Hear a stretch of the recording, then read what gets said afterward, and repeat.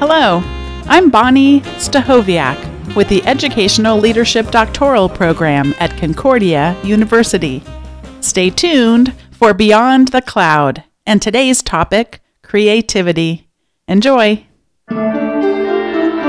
Hello and welcome to Beyond the Cloud. This is the show that integrates technology with the 6 C's. How are we doing today, Mariah? I'm doing great. How are you, Jonathan? Fine, thank you. And for the people at home, this is the show that allows us to talk with educators and authors. And today I'm joined by special guest, author and educator, Mariah Mayer. Mariah, can you tell us where do you teach and what's your background? I teach 6th grade at Bernice Air Middle School. This is my 20th year teaching. My favorite grade is 6th grade. I love what I do, and I'm very happy to be on your show. Well, great. Let me give the audience a little preview as to what we're going to be doing today, so they'll be ready. And that'll actually give you a chance to be prepared for the questions. And then we'll do our intro and we'll jump right in. So I'm going to be asking you 3 separate questions. I heard that your school has adopted a school-wide word that's called grit. So I wanted you to talk a little bit about grit and how you teach creativity and grit together. Okay. That's my first question. My second question, I know that you tell your students a story, and I'd like you to share a story with us. Okay. And my last part, I wanted to ask if you had any words of advice for fellow educators. How does that sound, Mariah? That sounds great. Okay. So we'll be right back right after this introduction with Beyond the Cloud. And welcome back to Beyond the Cloud. My name is Jonathan Wright, and my special guest with us today is Mariah Mayer. And Mariah, I heard your school adopted a word, a kind of a school-wide word called grit.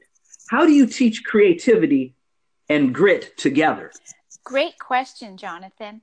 Well, this year, because my school adopted grit, and because I also like to teach creativity, I started to really think about how they're very connected. And I want to kind of define what grit is, just for anybody that doesn't know what that word means.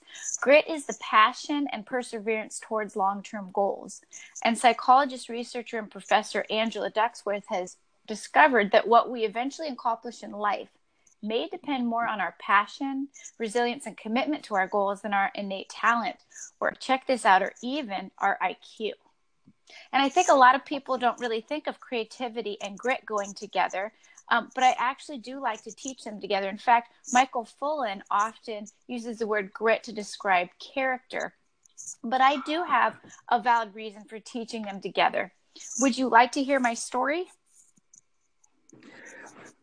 Yes, I would, definitely. Okay, so I think this is kind of a difficult concept for students. And for many, grit is a new word. So each week I do like to tell my class a story. So here's an example of maybe a story I would tell my students. Little Ruthie grew up on a 1,400-acre ranch in South Dakota. 14,000-acre ranch in South Dakota. She had 9 brothers and sisters and was expected to work at a young age in order to help her family. She woke up early to do endless chores. At 2 years old, she started painting. No one needed to tell her she was an artist. It was something she instinctively knew. As a young girl, she would ride her horse into the draws and make carvings in the sandstone. This creativity did not come out of thin air, but was modeled by her mother, an artist herself, and encouraged by her father, a published poet. To encourage Ruth to paint, her father actually bought Ruthie her first set of oil paints. As Ruthie grew, her talent became more and more evident. In grade school, she won the Poppy Poster Contest for Meade County. Her talent was even recognized by her parents' friends, one of which was Dwight Eisenhower, who before his presidency would go trout fishing with Ruthie's father on their ranch. On Eisenhower's next visit to the ranch, he gave Ruthie 3 of his lithographs. Ruthie was grateful for this gift and for the support her family gave her. But being a girl in the 1930s, I can only imagine the comment of others. I am sure some said she would never make a living painting and did not waste her time. I mean, let's face it, making it as an artist is no easy feat. Even Van Gogh himself only sold 1 painting in his lifetime. From the critics and the public, Claude Monet, the founder of French Impressionism, paintings were criticized for being formless, unfinished, and even ugly. And even Edgar Allan Poe, now known for starting the American Romantic movement, was able to publish his work, but often anonymously, and he rarely ever received any compensation. And some of you might have heard of Emily Dickinson. She was one of the best writers in the English language. She only published, check this out, 7 of 1,800 poems. And a lot of those poems were actually so heavily edited that you could barely recognize that they were hers, because they said that she wasn't using proper rules of poetry, at least for that time. So I imagine being an artist during this time, or even any time, would be difficult, but Ruth's painting for love remained. She paints to bring more beauty into the world.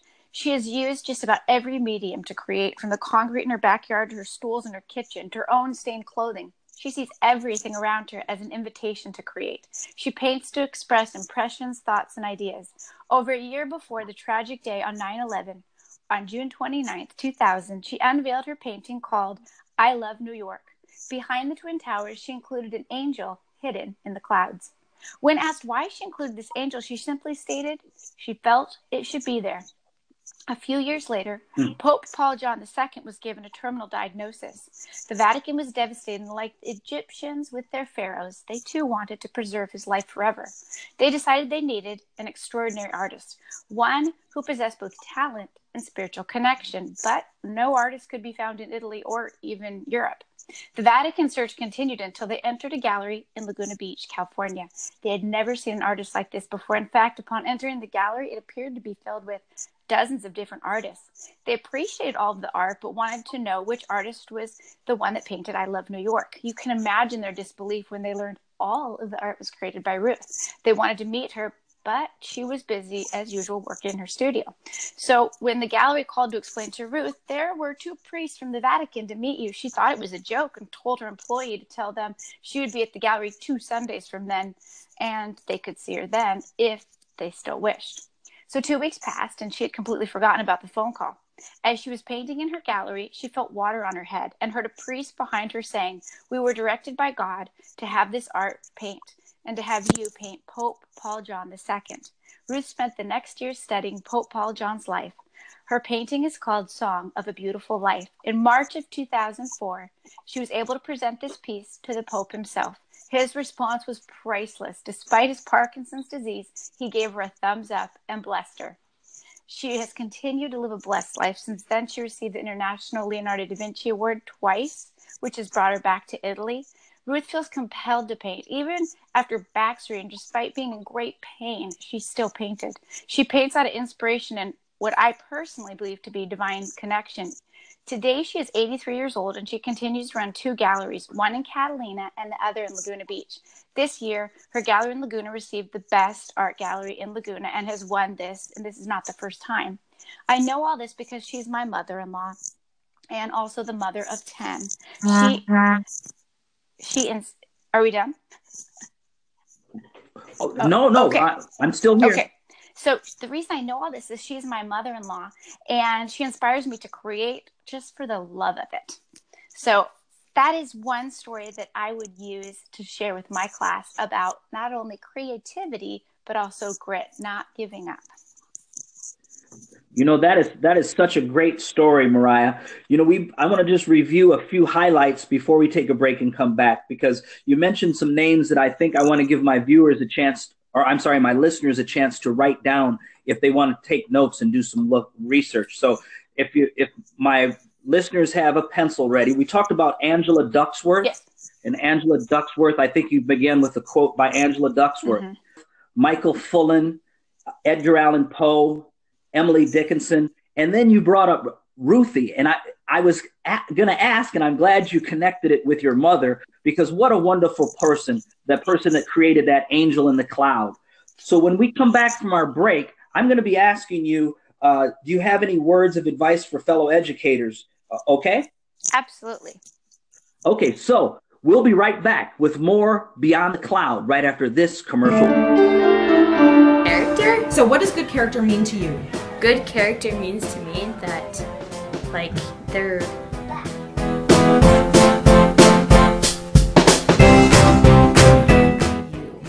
So having good character means to always be kind and selfless and brave. Some with good character is amazing and funny. That you're positive, you're always helping other people out, you're not caring about yourself, you're caring about other people, and you do anything you can to help them out. Someone with good character is really nice. Someone who has good character, like, follows the laws, like no littering and stuff like that. A good character is a person who always does the right thing. It means you're funny and you're nice and you care about people and you do good things. Good character is someone who's honest and tells the truth. Good character means always being positive and always having a good attitude. Because when you're positive and have a good attitude, good things will happen to you. Someone with a good character, respects people, and has a great sense of humor. And welcome back. In case you just joined us, my name is Jonathan Wright, and you've been listening to Beyond the Cloud with our special guest, Mariah Mayer. Mariah, as we close, I just wanted to again paint that picture, no pun intended, but I wanted to paint the picture of this angel in the cloud and your mother-in-law doing this beautiful work. And I never shy away from putting it in a plug, but is there any way that we can see more of her work, or if we're interested in actually seeing some work, where can we go to see work done by Ruthie? Type in the name Ruth Mayer, R-U-T-H, and then Mayer, M-A-Y-E-R. Her blog, her website will come up. You'll be able to see everything I'm talking about, from the pictures of the Pope to A Song of a Beautiful Life to I Love New York and anything else. Thank you. Thank you so much. And so, out of everything that we've been talking about, Mariah, do you have any words of advice for fellow educators? I sure do. And I'm sure, as some of you know, if you do have an artist in the family, it can be intimidating and almost feel like you don't really have anything to give. And so partly, I wanted to share my own story. For the past 20 years, I've actually been writing, and I share little of what I write with anybody. I kind of feel like the Dead Sea. And let me explain the Dead Sea. The Dead Sea lets water in, but it never lets water out. And if you've ever been there, it's actually quite painful how salty it is. And so I read and I write and I read and I write, but I really never share it with anybody. And I love learning, and I'm constantly doing so, often processing my thoughts through my own writing. And as you know, writing takes time. Sometimes I do not have much as a pastor's wife, a mother, a full-time teacher, a doctorate student. And now that I'm beginning to share my writing on my new blog called Be Grateful, I'm finding myself compelled to write. I hope my writing helps others, but even if it doesn't, I know it's helping me. In fact, I have a quote in my study to encourage myself. It's by Jen Hatmaker, who writes about being creative in her latest book. Her book's called Of Mess and Moxie, and she states, "You're not required to save the world, or anyone for that matter, with your art. It isn't valuable only if it rescues or raises money or makes an enormous impact. It can simply be for the love of it. That is not frivolous or selfish in the slightest. If the only person it saves is you, that's enough. We cannot have too much beauty." So let's remind our students and even ourselves that grit and creativity go together. Let's tell them stories about the thousands of creative people who have gone before them and struggled to make this world better. People like Walt Disney, Abraham Lincoln, Helen Keller, and Jackie Robinson, to just name a few. Let's model it by expressing creativity in our own way. Let's remind our children and our students to continue to create and do what they love. Let me leave you with one more pearl of wisdom from my favorite author, Jen Hatmaker, who says, "There is room for you. Don't be intimidated by successful makers. Be inspired by them. Creativity doesn't divide, but multiplies. Finding new expressions in everyone inspired by someone else's gift. We can draw from our favorite writers, artists, musicians, thinkers, leaders, teachers.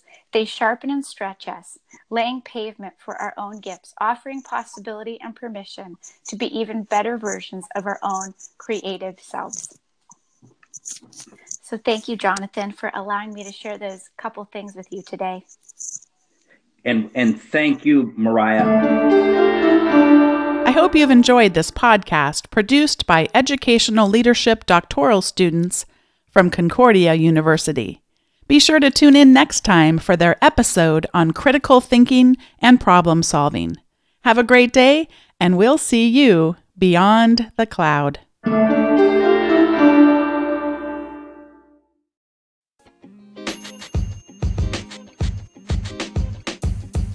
The podcast you just heard was recorded with Anchor. If you want to make your own, download the Android or iOS app completely free from anchor.fm/podcast. That's anchor.fm/podcast.